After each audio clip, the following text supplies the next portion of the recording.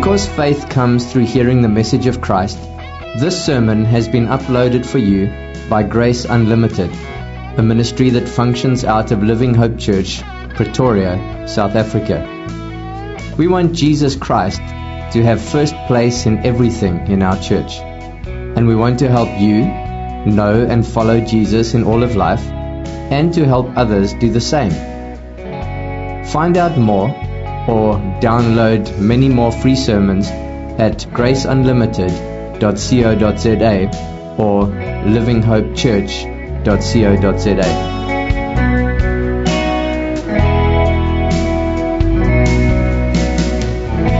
So if we go through just a quick summary of what we've done in the last couple of sermons, we have this diagram that has been used in theology for a very long time, different versions of it, but this is the one that I like. We see here there's 3 summary statements when we're speaking about the Trinity, and the first summary statement is that God is 3 persons. The Bible speaks about 3 persons being God. And then the second summary statement that is that each of those 3 persons the Bible calls God, fully God. And then thirdly, the third summary statement is that there's one God. So the Trinity is built from these 3 summary statements. 3 persons are God. Each of those 3 persons is fully God, but there's one God. So we see diversity and we see unity in the Trinity. The Father is not the Son. The Father is not the Holy Spirit. The Son is not the Father. The Son is not the Holy Spirit. The Holy Spirit is not the Father. And the Holy Spirit is not the Son. But each of those persons of the Trinity, the Father, the Son, and the Holy Spirit, is God. And that's a mystery beyond our minds. We have to acknowledge that that's something way too big for us to understand. But we can enjoy it, can't we? And one of the reasons we've pointed out we can enjoy this doctrine so much is because the whole Trinity of God, every person of the Trinity, is involved in your and my salvation. So without the Father, there's no plan of salvation, there's no creation, there's no plan of this entire created order. Without the Son, there's no accomplishment of redemption, and there's actually no accomplishment of creation, because remember, it's the Son who's credited with creation. And without the Holy Spirit, there's nobody to apply the accomplishments of Christ to the individuals, such as you and I. Then we've got no salvation. So I'm totally grateful. I'm so grateful for so many things. We could keep going and speaking about all of the wonders of the Trinity.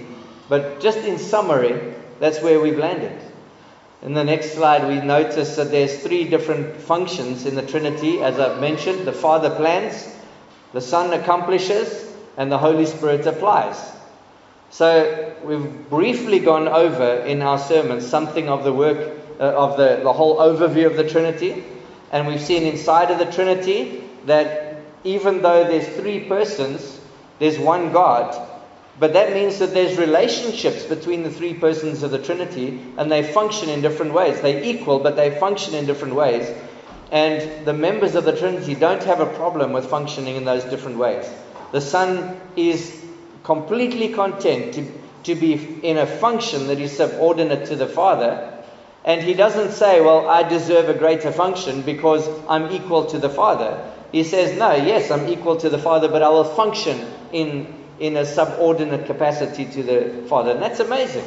And that, remember, is something that you and I can do in our relationships. In marriage, for a start, a man and his wife are equal, but a wife functions in subjection to her husband, and the husband must go to the responsibility of being a loving leader in his home. We function in different roles, even though we are equal before God. And then, of course, when we had a look at the Father's planning, we saw that the Father chooses to use a set amount of time, and He chooses to use a set amount of resources, and He does the absolute best He can with that time and those resources that He has chosen to use. And here we are, as finite beings, we have a set amount of time, we have a set amount of resources, and the challenge for us is, if we want to grow and honor God in our lives, is to say, God, how can I best use the time and the resources that you've given me to make the most of this life that you've given? Instead of sitting around and saying, I don't have this or I don't have that, I don't have time, I don't have resources, Say, well, I do have some ordinary resources. I do have some time. Let me see how I can make the most of this time and these resources. Then we had a look at the sun last week, Christmas, and we really enjoyed that. And what a wonder it is to see the Son coming into this world and accomplishing. He chooses to do the will of His Father and to come into this world, God becoming flesh, God becoming man and living among us and living those ordinary days, day after day after day, as you and as me. And for us, as believers in the Lord Jesus Christ, we can say, yes, this is a messed up day, and I feel that God is not pleased with me, but that would be a lie, because Christ has already lived this day as me, and God is pleased with Christ. So if you cannot destroy the work of Christ, what Christ has already done, you cannot destroy God's pleasure in me as a believer. So it's a huge encouragement for you and I going into this year that lies ahead, to look up. You remember, again and again, I've been saying, look up. Stop looking at your own condition and being bound and immobilized by the fact that I'm weak and I'm failing and I'm not moving forward the way I should. Look up and see what Christ has done for you. Live with joy. Live with freedom. Live with hope. Because the battle has already been won. Remember, Christ has conquered all of your enemies for you. And today we begin to have a look at the Spirit of God.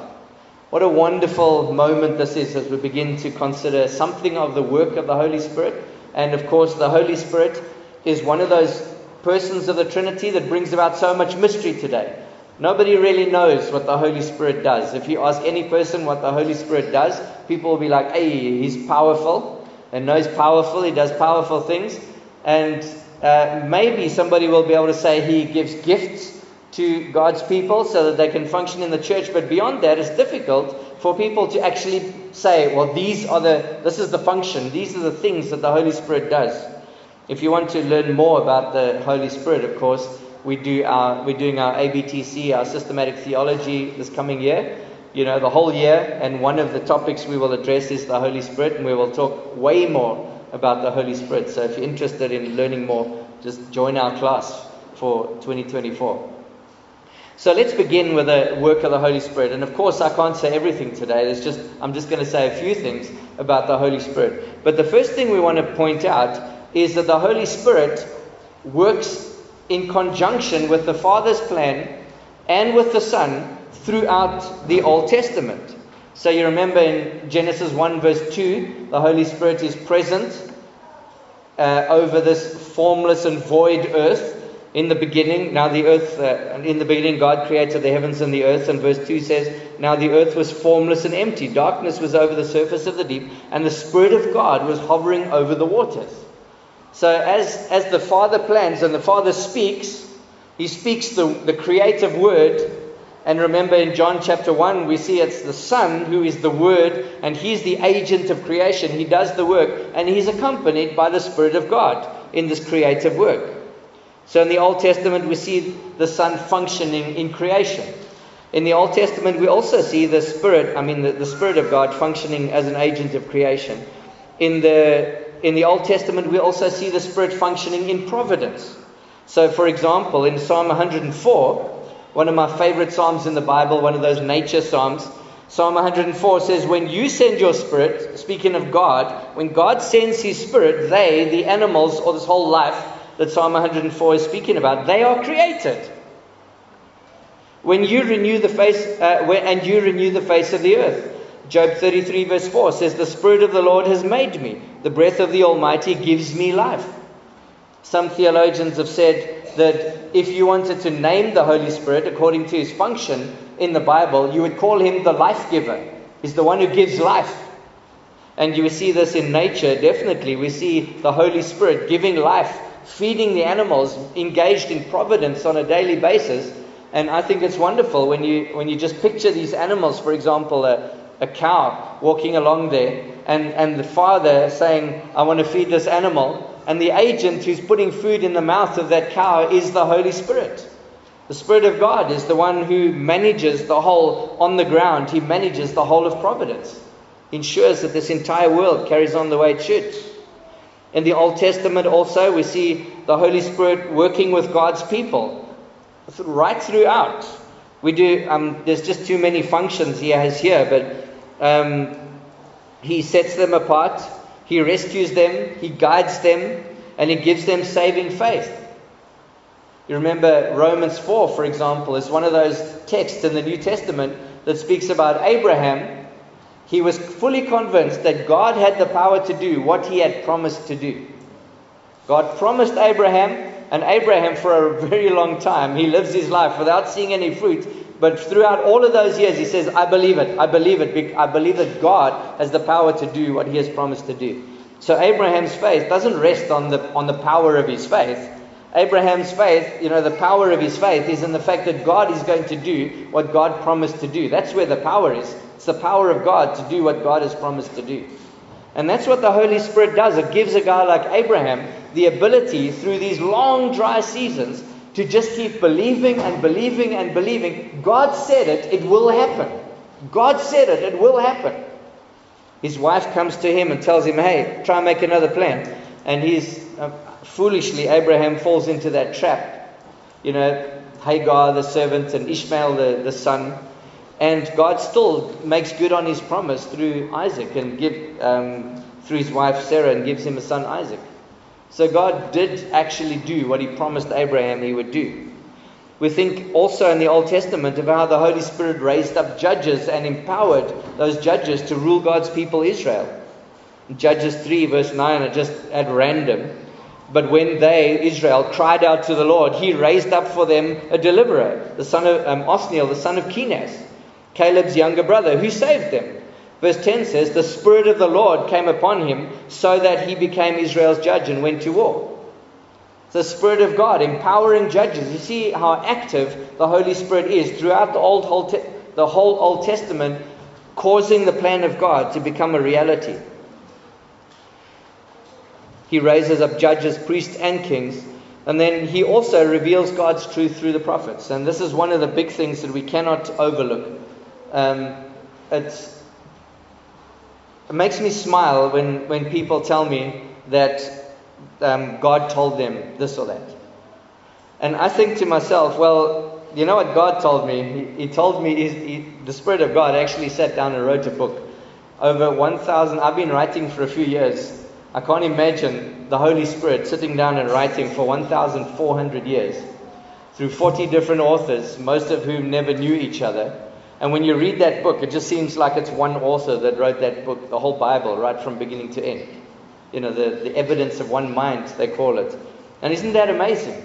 Throughout the whole Bible, the one mind, the person writing the book, is the Holy Spirit. In 2 Peter 1 verse 21, we read, for prophecy never had its origin in the will of man, but men spoke from God as they were carried along by the Holy Spirit. So throughout the Old Testament, throughout the prophets, every person who spoke for God in the Old Testament, the Holy Spirit is driving that person to write words that are the words of God. It's the Spirit of God who's writing the Word of God. We have a whole book today written by the Holy Spirit. And how grateful we are that the Holy Spirit doesn't actually need to come and speak to each one of us individually, because He wrote a book. Why would He come and speak to me if He wrote a book? Here's the manual, here's the manual, here's the manual. Pick it up and read it. And I find that wonderful. If you're reading the Bible, you're hearing what the Holy Spirit is saying. It's His book. That's what John MacArthur says. He says the Holy Spirit wrote a book. And the wonderful thing about this book is that this book centers on Jesus Christ. The Holy Spirit never attracts attention to Himself. He empowers, He accomplishes the work of God, but the Holy Spirit's whole focus is on the person of Christ Himself.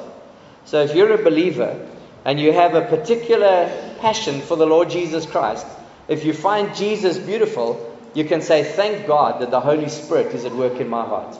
You want to feel the power of the Holy Spirit? Study Christ in the Holy Spirit's book, and the Holy Spirit will help you to understand who Christ is and stir your heart up in worship. If you find thoughts of worship, you find this longing for Christ in your heart, it's the Holy Spirit that's working in you. So in our church and in all evangelical churches, yes, we worship the Holy Spirit as God. But the Holy Spirit is saying, look at Christ, look at Christ. Every time you look at the Holy Spirit, He says, look at Jesus, look at Jesus. Jesus is the God-man. He's the one that the Holy Spirit turns your eyes onto. So that's the first thing. We see the Holy Spirit fully involved throughout the whole Old Testament. And what a wonder that He managed the whole of Old Testament history. He wrote a book. He raised up authorities in the Old Testament to cause the nation of Israel to survive through unbelievable odds. But then secondly, we notice that the Holy Spirit serves the Son. As the Son accomplishes redemption. We saw last week how the Son comes into this world and He accomplishes the plan of God. He purchases my soul for God. And not only does He purchase my soul for God with His blood, but He also does away with my debt of sin and guilt before God. And He also, on top of that, lives a whole life of relationship, beautiful relationship with the Father, and He gives that to me. So I can stand before the Father, and the Father can treat me as if I'd lived a perfect life. What a wonder. And it's the Holy Spirit who helps Christ to do that as He lives His life. You notice in Luke 1 verse 35, Jesus was conceived by the Holy Spirit. Remember, the angel answered, this is Gabriel speaking to Mary, the Holy Spirit will come upon you, and the power of the Most High will overshadow you. So the Holy One to be born will be called the Son of God. The work of the Spirit enables that conception of the Lord Jesus Christ. And then secondly, just trying to just put a few details in here, the Holy Spirit anoints Jesus for His ministry, and He anoints Him for His atoning death. If we look at Acts chapter 10 verse 38, Peter is speaking about how God anointed Jesus of Nazareth with the Holy Spirit and power. And He went around doing good and healing all those who were under the power of the devil, because God was with Him. Isn't it amazing that the Spirit of God is empowering Jesus throughout His life as He functions, as He lives as me? The Spirit of God is enabling Him. Of course He's God, but as a man, as the God-man, the Holy Spirit is enabling Him in the same way that the Holy Spirit enables you and I in this world. And as the Lord Jesus Christ faces the cross in Hebrews 9 verse 14, the writer to the Hebrews says, how much more then will the blood of Christ, who through the eternal Spirit offered Himself unblemished to God, cleanse our consciences from acts that lead to death, so that we may serve the living God. Christ offers Himself through the eternal Spirit. What an amazing and mysterious reality this is. The God-man in this world, functioning inside of the full human experience, and making Himself dependent upon the Holy Spirit in the same way that you and I are dependent on the Holy Spirit in our lives. He doesn't use His powers, the Son doesn't use His powers as God to make His life easier than your or my life is in this world. He subjects Himself to the full human experience, just as like your experience and my experience, and He depends on the Spirit of God to empower Him through this amazing feat. And for that, we've got to look at the Holy Spirit and say, thank you. Thank you, Holy Spirit, for empowering my Savior to accomplish my salvation.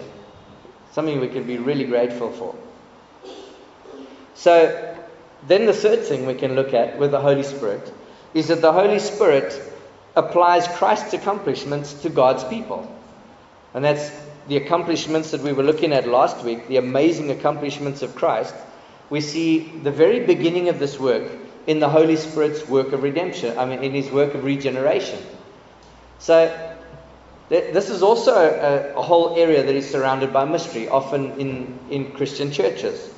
When I ask somebody often, how you were saved, how you came to know Christ as your Savior, more often than not, people begin with the experience of coming to Christ from their own perspective. They don't come from God's perspective and understand the great array of things. God has been planning this since before the beginning of time. They're all like, my life was a mess, and I decided, to let God into my life. I have decided to follow Jesus. I gave my life to Jesus, and that's not wrong from one way of seeing it. But honestly, if you understand the Bible's teaching on the depravity of man, that man, according to Ephesians 2, is dead in sin and trespasses, and he is absolutely helpless to do anything. Until one thing happens. The Spirit of God comes with life, and He infuses life into an individual. And that person comes to life as Lazarus did from his grave in John chapter 11. And that person begins to see God, the reality of God's kingdom. And he comes to realize, hey, something is different. I feel convicted of sin for the first time. I desire Jesus for the first time. I desire to read the Word of God for the first time. I desire to be with God's people for the first time. What's happening to me? From that perspective, if you ask somebody, they'll say, I don't know, man, something happened, and I just decided it was time for me to follow Jesus. And that's because the Holy Spirit has already done His work of coming to that enemy of God and infusing spiritual life into that person and waking him up, as it were. The work of salvation is already done by the time a person begins to desire Christ. And I've got to say, thank you, God, for sending the Holy Spirit to apply this work of Christ to my heart. While I was dead, while I was an enemy of God, the Spirit of God came and gave me life. In John chapter 3, verse 5 to 8, Jesus is speaking to Nicodemus, remember?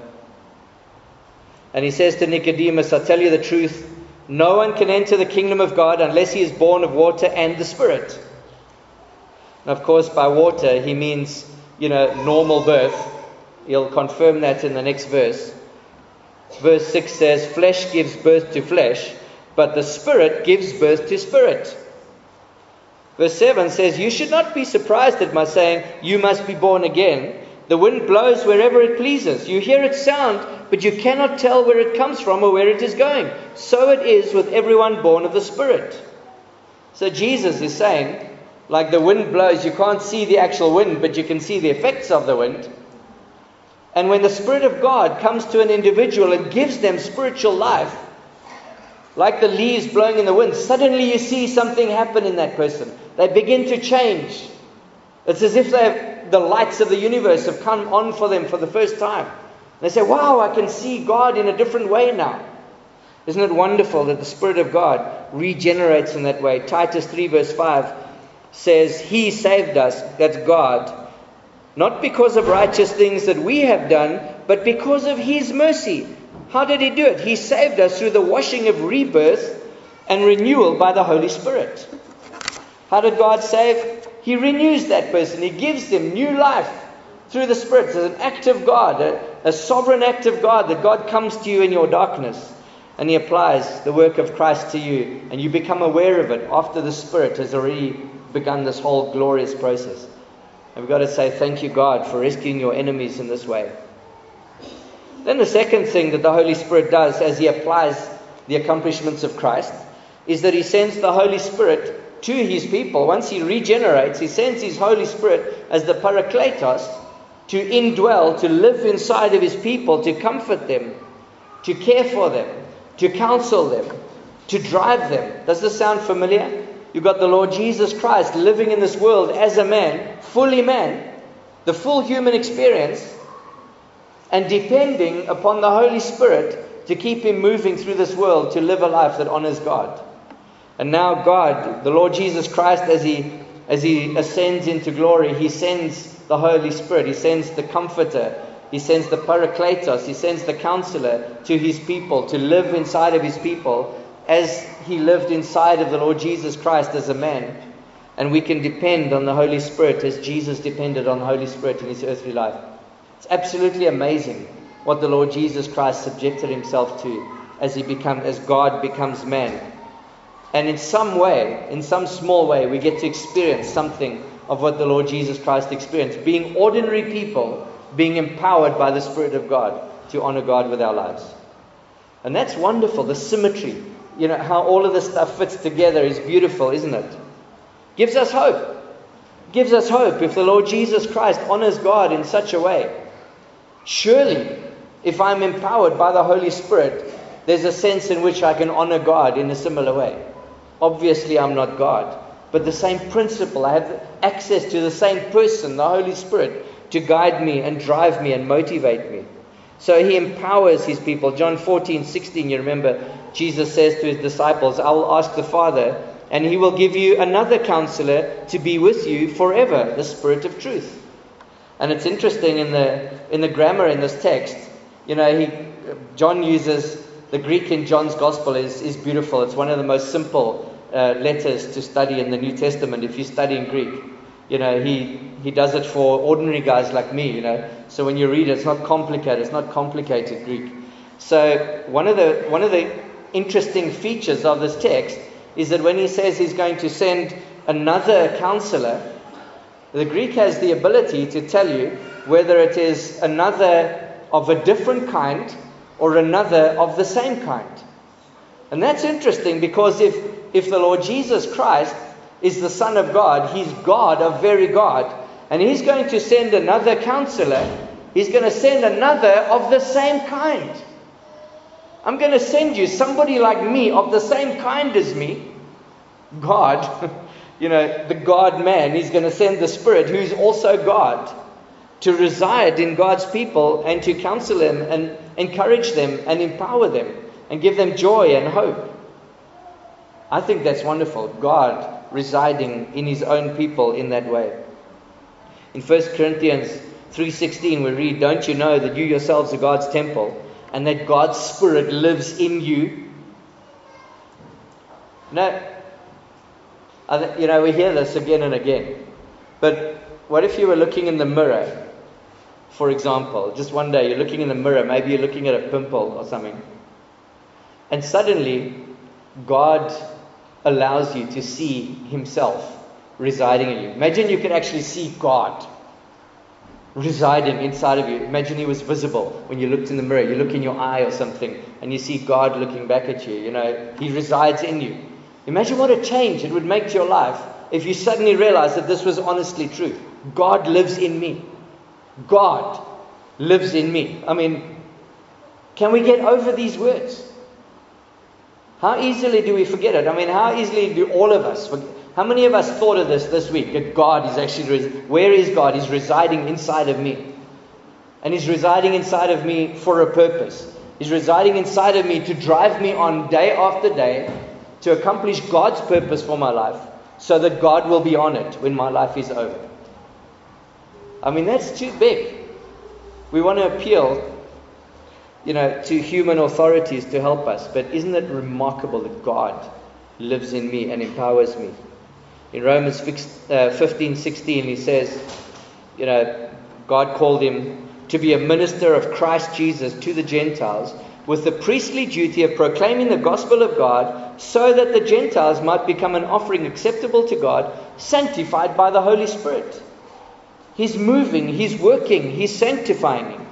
In 2 Timothy 1, we read, Paul is telling Timothy, guard the good deposit that was entrusted to you, guard it with the help of the Holy Spirit who lives in you. The Holy Spirit is living inside of Timothy. Timothy is a custodian of the gospel. He must keep preaching the gospel his whole life, not being afraid of opposition. And how is he going to ever accomplish that with so many enemies around him? All of the Jews who are trying to take him down. He's going to do it with the help of the Holy Spirit who lives in him. Is Timothy ever going to fail? Is it possible for Timothy to fail in that task?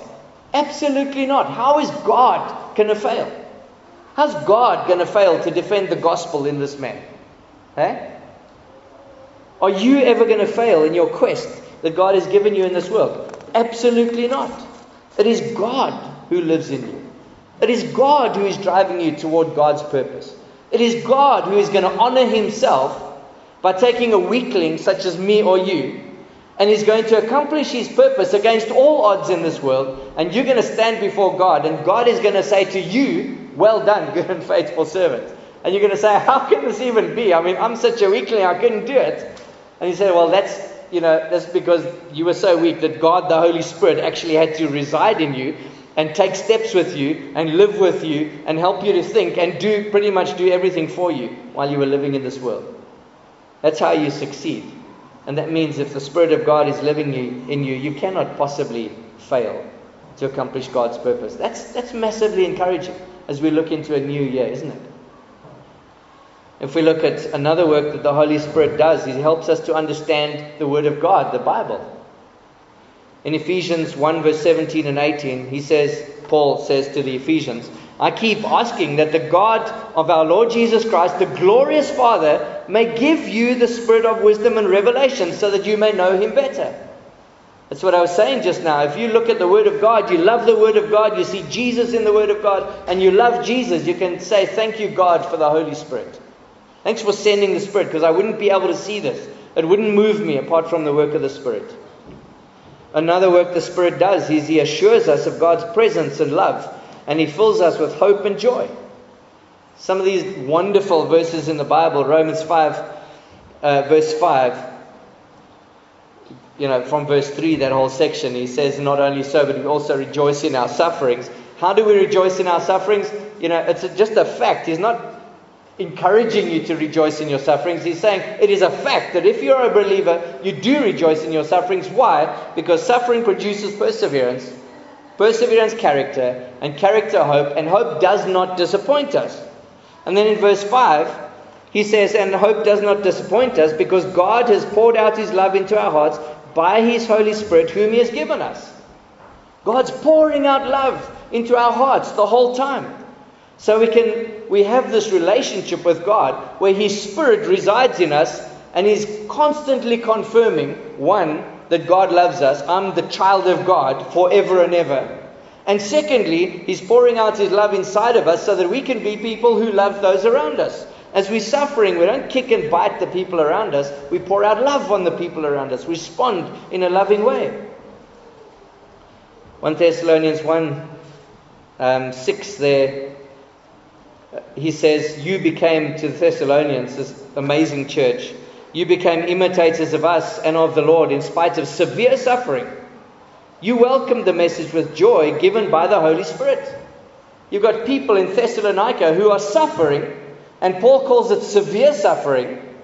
And in spite of that severe suffering, one thing that they're finding joy in is the glorious gospel of God.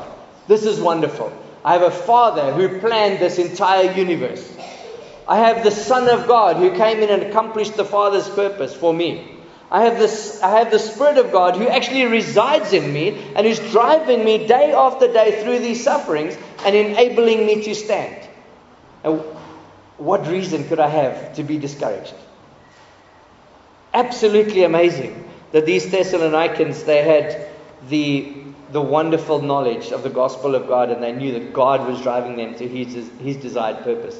As He's driving you and I as believers in the Lord Jesus to His purposes in the year to come. This little guy standing on the rock here is about to step forward again, and go through the rest of this crazy scene before him, because there's glory there, and the Spirit of God is helping him. I did make a whole lot of other pictures, and some of them, had a little bit more or that, of different aspects that would help to make this message more clear. But I'm hoping this picture sticks in your mind, as you step into the new year tonight. As the clock strikes midnight, that's you. And you're stepping forward into the unknown. But the triune God has already assured that you are absolutely going to succeed. No matter what happens in this world, you're going to succeed in God's purpose. Also, the Holy Spirit makes you holy, as I've already said. But the Holy Spirit also intercedes for His people from inside. One of the texts that we look at here that is such an encouragement is Romans 8 verse 26 and 27. I think about these two verses a lot, where Paul says, in the same way, the Spirit helps us in our weakness. So our weakness is acknowledged. Paul acknowledges that we're weaklings. And God looks at me praying and He says, there's a weakling praying. And He looks at us in our weakness and He says, we do not know what we ought to pray for. I'm so weak that I can get on my knees and I don't even know what to say to God. Even if I'm suffering, I don't even know what to ask God. I'm like a little baby babbling for something. And the Spirit of God who's residing in me, who's fully aware of my whole situation because God has planned it and He's there for that purpose to help me in that moment, The Spirit of God who is residing in me, and as I'm bowing to pray, the Spirit of God is bowing inside of me to pray to the Father. And as I start saying some nonsense things, I don't even know what to say to God, little baby prayers, the Spirit Himself intercedes for us with groans that words cannot express. The Spirit of God is in effect, He's interceding, He's saying, Father, what Alan is trying to say is this. And the Spirit of God is praying to the Father, God help this guy. He's such a weakling. He doesn't even know how to pray. Can't even pray. God help him. Help him just to stand up and walk. Help him to love the people around him. Help him to have this glorious vision of what lies ahead. The kingdom is coming. Glory is coming. When all of the misery and difficulty in this world is going to count for something. I'm going to stand before God. And even though God is the one who's done everything to bring me through, He's going to honor me for what I've done. I'm not going to earn rewards like we've said again and again, but we're going to be rewarded according to what we've done. I can't earn anything. But somehow God is going to bless me for the things that I've done. It's unfathomable. Absolutely wonderful. This package is a package inside of which you cannot fail.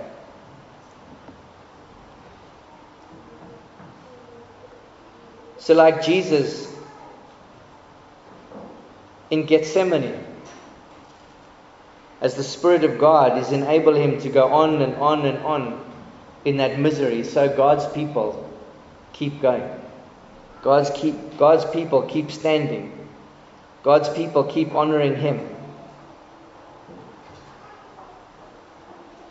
So there's this one thing I just want to try and elaborate on here. And that is, it's very difficult in theology to be able to say something well, but then stop before you step over a line where you've taken something too far. You know that, eh?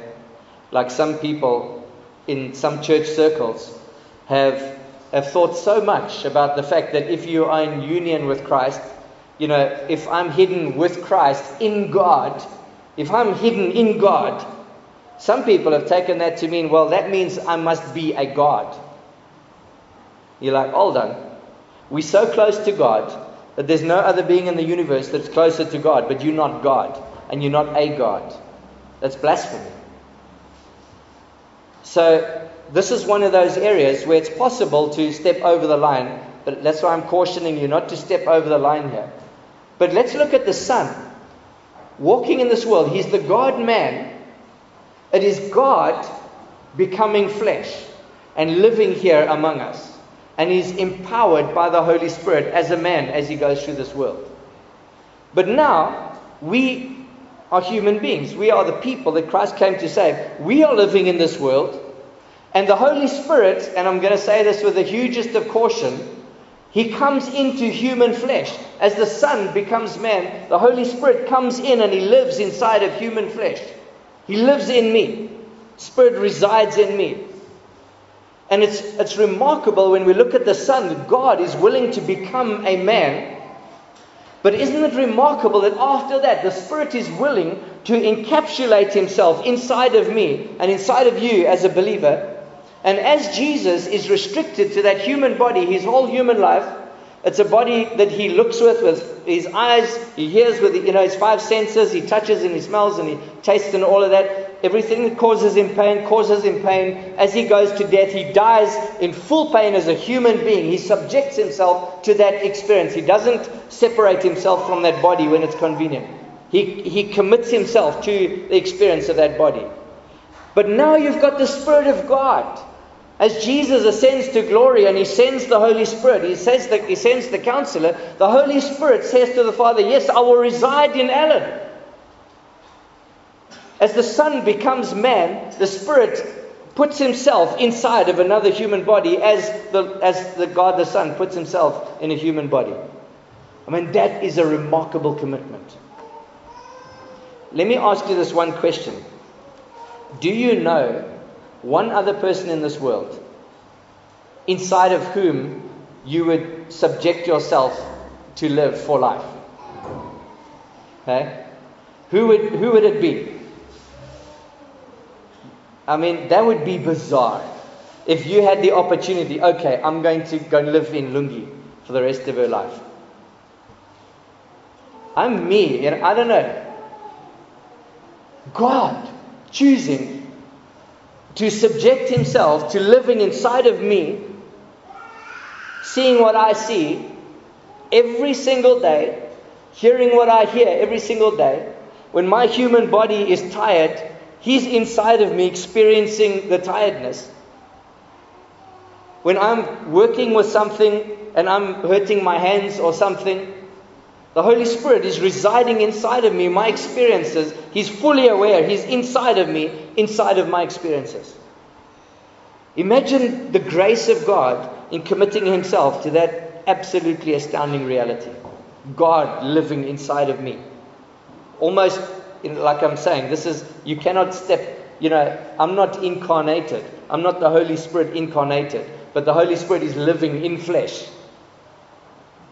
It's a careful boundary we can't cross. Don't take this too far. Because the Holy Spirit's living in me, it doesn't mean I'm God. I'm Alan, I'm a useless nobody. But the Spirit of God has chosen to live in me for reasons beyond my imagination. So, what does that do? If the Holy Spirit is living in me, it gives me confidence, doesn't it? It gives me massive, massive confidence as I live in this world. Paul says in Romans 8:11, and if the Spirit of him who raised Jesus from the dead is living in you, he who raised Christ from the dead will also give life to your mortal bodies through his Spirit who lives in you. You see God raising Jesus from the dead, a dead man, coming to life. And it's that same power that is residing inside of me as a believer. I can say, that is amazing, man. This is glorious. God is empowering me in such a way that as Christ could not fail, so I cannot fail. But then, of course, on the other side of that, Ephesians 4 verse 30, the caution on that side is that yes, the Holy Spirit of God is living in you and He's going to empower you through everything. But also there's the warning in Paul's letter to the Ephesians, and do not grieve the Holy Spirit of God, with whom you were sealed for the day of redemption. And inside of that text, Ephesians 4, the previous verse, it's in the context of people arguing with each other.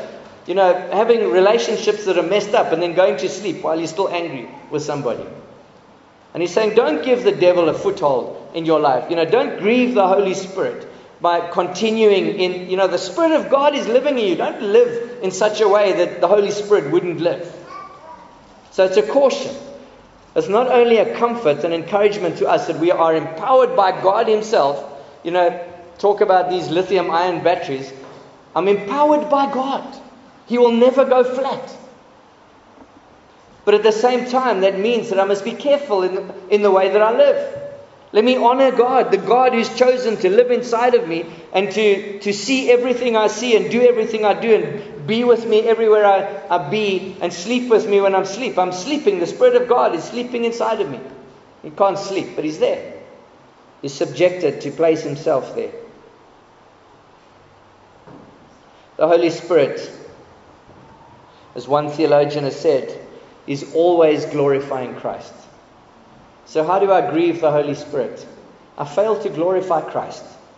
I fail to put effort into becoming more and more like the Lord Jesus Christ. I fail to be gracious. I fail to honor God in the way that I eat and drink and do everything that I do. That grieves the Holy Spirit when God lives in you, but you're living an ungodlike life, an ungodly life. And God is not a hard taskmaster. He's a gracious God. And He moves you according to His own framework. He's moving you day by day, little by little. He's overwhelming you by the grace of God so that you will long to honor Him. That's what the Spirit does. John 16 verse 8 to 11. John says, I'll just read the one verse there. When He comes, He will convict the world of guilt in regard to sin and righteousness and judgment. He does that inside of us, doesn't He? When you've said something to somebody and you think to yourself, I shouldn't have spoken like that. The Spirit of God is working in you, working with your conscience, to convict you, to turn you around, and eventually you do things that you never thought you would ever do. You go back to that person and say, "Hey, I sinned against you. Will you please forgive me?" I mean, that sometimes you never think you'll ever do. I'm never going to go back to that person, but next time you find yourself there. It's amazing what the Spirit of God does for you, hey? And then another glorious reality is that the Holy Spirit, He unites all believers to Christ in a deposit that absolutely guarantees our inheritance. This word guarantee is quite a common word in the New Testament, where the Holy Spirit is guaranteeing the fact that you cannot possibly lose. You cannot possibly fail as a believer in the Lord Jesus Christ. God's purpose will be completed in you. Ephesians 1:13 and 14, that well-known text. He says, "And you also," this is the Gentiles in contrast to the Jews, "and you also were included in Christ when you heard the word of truth, the gospel of your salvation. Having believed, you were marked in Him with a seal." What seal? The promised Holy Spirit, who is a deposit guaranteeing our eternal inheritance until the redemption of those who are God's possession, to the praise of His glory. God is going to redeem His possession. And the Holy Spirit residing in me guarantees that. God, I'm never going to be lost. Ever. Because the Holy Spirit resides in me. And then the final point here is, as we look at the Holy Spirit interceding, calling out to God and living in His people, living in human flesh and driving that weak human flesh toward a glorious goal, is that His presence is the first fruits of our full redemption. In Romans 8:23, Paul says, "Not only so, but we ourselves who have the first fruits of the Spirit, groan inwardly as we wait eagerly for our adoption as sons, the redemption of our bodies." If the Spirit of God has taken up residence in me by His own choice, and He's driving me in this world, I will absolutely be a part of the full harvest that God reaps when we enter into His kingdom. What a glorious reality, man. Maybe just a few words of application here before we finish. And the first is, as I've said the last couple of weeks, if we have a God such as this, absolutely we worship this God. We worship the triune God. God the Father, God the Son, God the Holy Spirit. We look at the functions of each member of the Trinity, and we say God's planning is glorious, absolutely spectacular, down to the last molecule. We look at the Son's accomplishment of God's plan, and we say, what a glorious person coming into this world and accomplishing creation and accomplishing redemption for me. And then as we look at the Spirit of God, we say, what a glorious reality that the Spirit of God has taken all of this that the Father has planned, and all of this that the Son has accomplished, and He has applied it to me as an individual. And now there's absolutely no way in which I personally can be lost by the grace of God. So that's just too wonderful for me to say. We can worship God for that. When you're on your knees and you're praying and you don't know what to say, and this prayer comes to mind: God, thank you that you are such a glorious God, and that everything you are about has come to benefit me, this little weak dude, as I'm on my knees praying to you. Thank you, God, that you are the glorious God. You've done all of this for me, and I cannot possibly be lost. That's wonderful. The second thing is, you can worship God, the Holy Spirit, for His complete commitment to applying what Christ accomplished for you. There is no other hope. You take away the triune God, not a single human being has any hope at all. Nothing. I mean, obviously, none of this would exist if you had no triune God. But if you take the triune God out of your thinking, you've got no hope. There's nobody who can plan your salvation. There's nobody who can accomplish your salvation. There's nobody who can apply your salvation. There's no hope, ever. So we can say, thank you, God, for this one hope. For the Spirit of God is residing in me to empower me right to the finish line. What a glorious reality, man. The third thing we can do as we apply this is deliberately remember. Deliberately remember, honestly, man, that God lives in you and motivates you. How easy is it to forget this?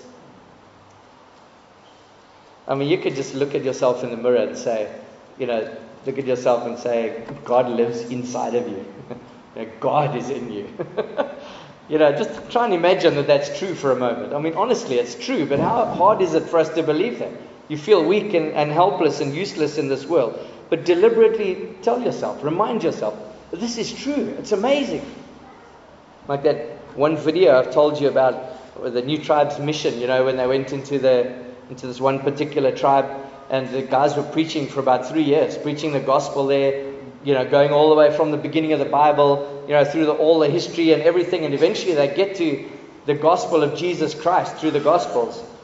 And the one old man, as he's listening to how the lamb dies for the people, and he hears that Jesus was the lamb, and they couldn't believe that this glorious God-man throughout the Old Testament and into the Gospels and the New Testament, who did all these miracles, such a wonderful man, he died as the lamb for the people. And he couldn't believe it. And this one old man in these crowds in the village, he stands up and he starts shouting, "Itao!" In their language it means, "It is true, it's true."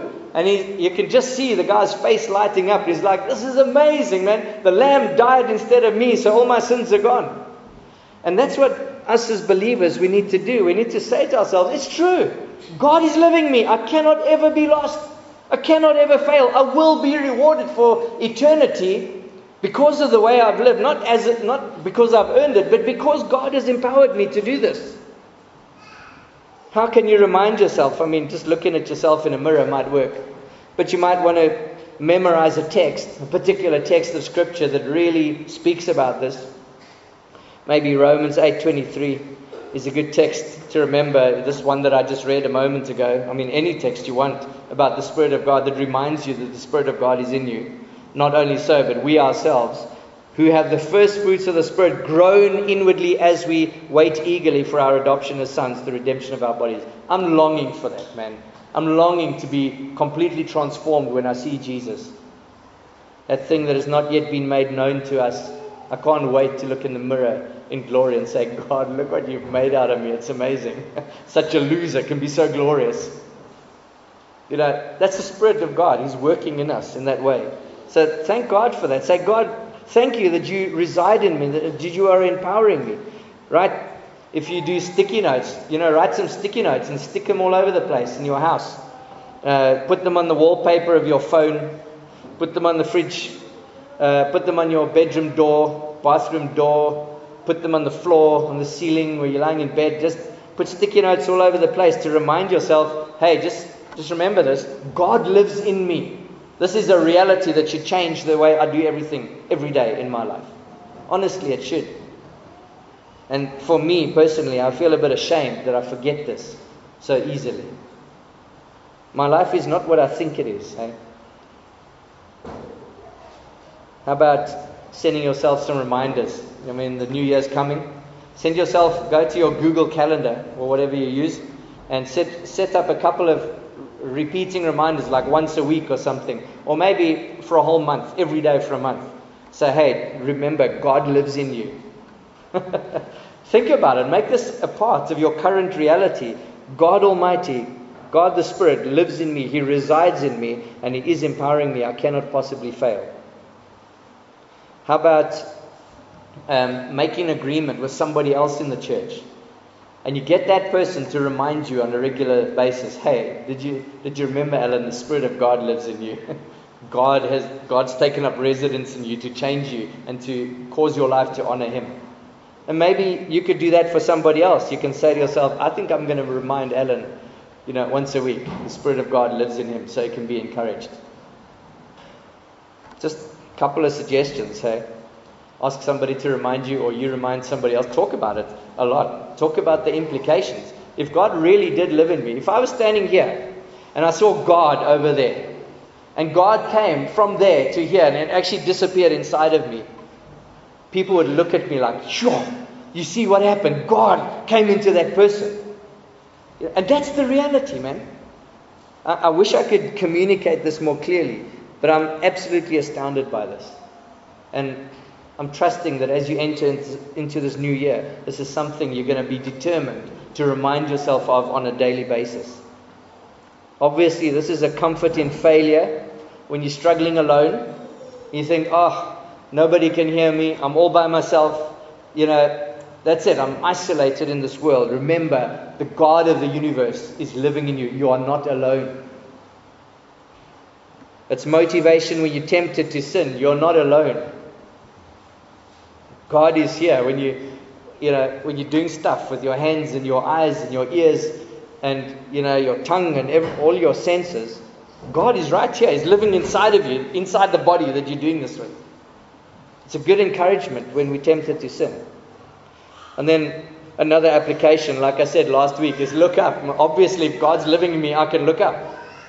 I have what it takes to get through this world by the power of Christ. The triune God, the whole God, the God of very God, is actually saving me.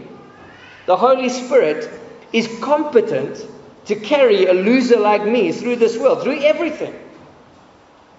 In fact, I might add that for me to lose hope in this world, with God residing inside of me, is an absolute insult to God. Like, I'm not going to make it.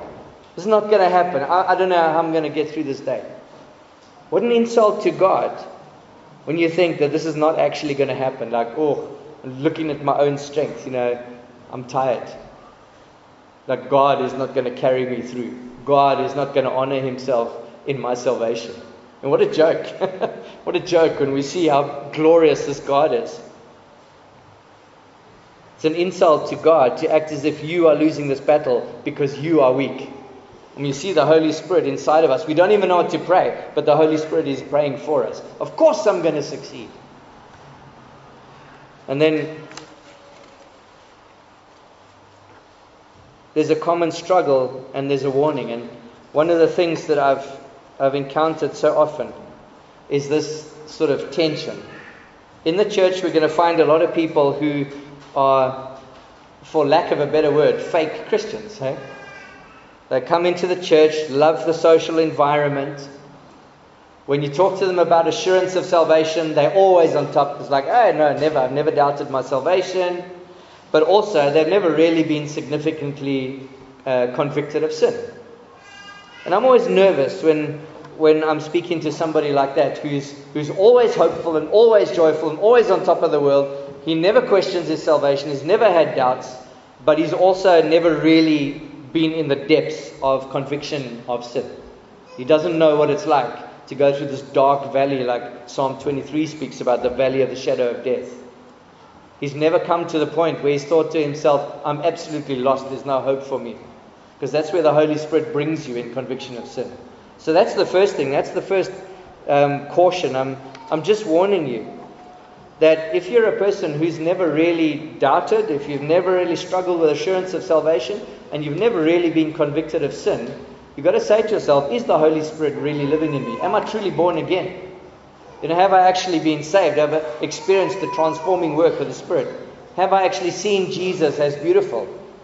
Do I have hope that because God himself is living in me, I am actually going to see, it doesn't matter what lies before me in this life, I am going to succeed and God is going to honor himself with my life? Do you have that absolute confidence in God? If not, if that's not a part of your experience, those are the things that the Holy Spirit does. So I would just stop and say, God, please help me to understand if I'm truly born again or not.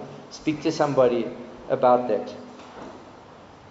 And then other people on the other side are people who are truly born again. They do have the Spirit of God residing in them, but they're people who fret all the time about their sinfulness. They're always convicted of sin, always struggling, always at the bottom of the barrel, always trying to see sunlight at the top of this deep hole that they're in. They can't just see a little spot and everything else is black. They have experienced the transforming work of the Spirit, and they do still struggle with sin. And they struggle with assurance of salvation, and they lose heart. They often lose heart. And it can happen on a daily basis, up and down, up and down, up and down. Am I truly saved? Am I lost? Am I an apostate? And two possibilities exist for a person like this. Obviously, it's true that maybe a person like that has never been born again. But the other possibility is that this is a person who's been born again, but has never really developed the disciplines of living a godly life. Always struggling and hoping that when he comes to the point of temptation again, he's going to have the power to resist this time by some magic power. But no, the Christian life is a Christian life of self-discipline and self-control that is developed over a period of time, like riding a bicycle. You don't just get onto a bicycle the first time and ride it. And the Christian life is like that. It's a long struggle, and the Holy Spirit empowers you through that. So in my experience, a lot of people who struggle like that are always down, up, down. They may be truly saved because the work of the Spirit does that. But it may be that they've just never gone through a process of learning self-discipline and becoming like Romans 5 teaches, suffering produces perseverance, and perseverance character, and character hope. If you have no hope, you've got to look at that chain and find out if you've actually been along that journey. If you've never learned discipline to put your own sins to death one by one, ask for help. It's a war. You need somebody to work with you through this. Deal with it. It's massively rewarding when you put one sin to death and then you start on the next one. So in conclusion, I'll say, let's deeply appreciate the magnificent roles of the Father, Son, and Holy Spirit in our faith and in our lives. The Father's plan, the Son's sacrifice, and the Holy Spirit's guidance are not distant concepts, but vibrant realities that shape our existence. Remember, as temples of the Holy Spirit, we carry God's presence in every moment. Let this truth comfort and guide us, especially in times of loneliness and temptation. Embrace practical methods to keep this awareness alive, like a memorized verse, a daily reminder, a note, and let them be anchors in your spiritual journey. In our struggle with sin and doubts about our faith, let's recognize the Holy Spirit's transformative work within us, a sure sign of God's active presence. As we part today, let's live confidently, uplifted by the knowledge that the triune God is intimately involved in every aspect of our lives. May this assurance inspire us to live fully and faithfully in harmony with His divine plan. Lord, thank you that we do have such a glorious God. We don't just have an idea of salvation.